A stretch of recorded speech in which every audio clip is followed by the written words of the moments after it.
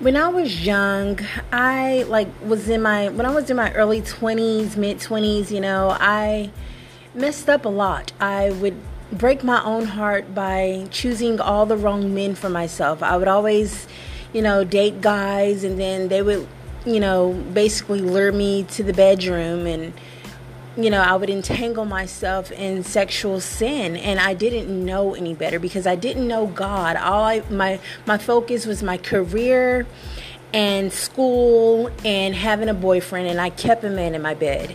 And so every time I kept a man in my bed, I would sin, and I would just get so hurt because I would think that these men wanted to be my boyfriend, if they wanted a serious relationship with me, and it couldn't be any further from the truth. I would just give my body to these men. I would go out to these bars and drink and just get hyped up and turned up.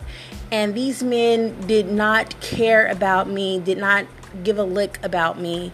They just wanted me for my body, and I didn't know any better. So one week I would be with one man, and then a month later I'd be completely over him, and it was because I gave my body to him.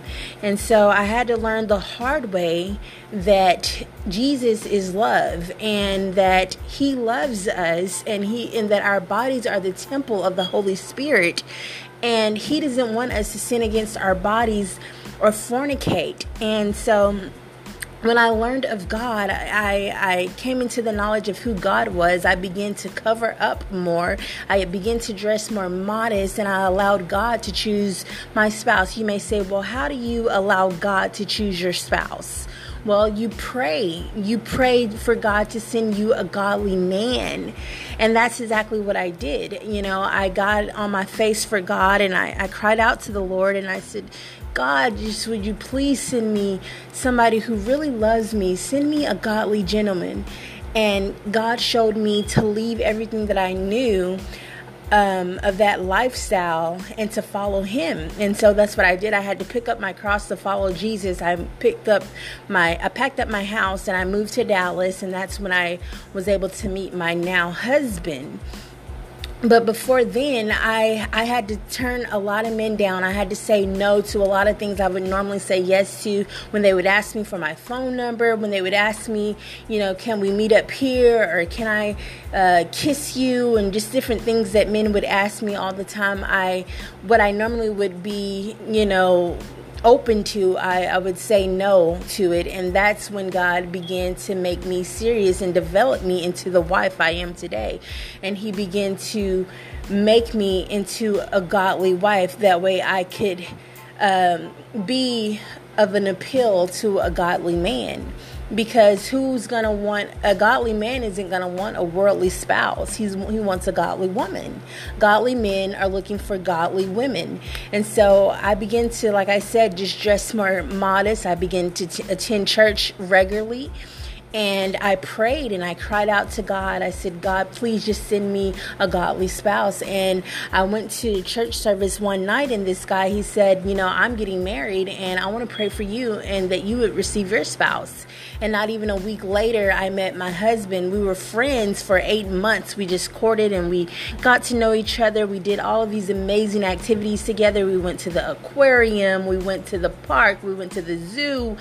We did just about everything we knew to do. Ice skating, art. We painted pottery, went rock climbing, and did all kind of things together to spend time with each other, and dated each other. We dated solely for the purpose of marrying each other. And he knew that when he saw me that I was going to be his wife.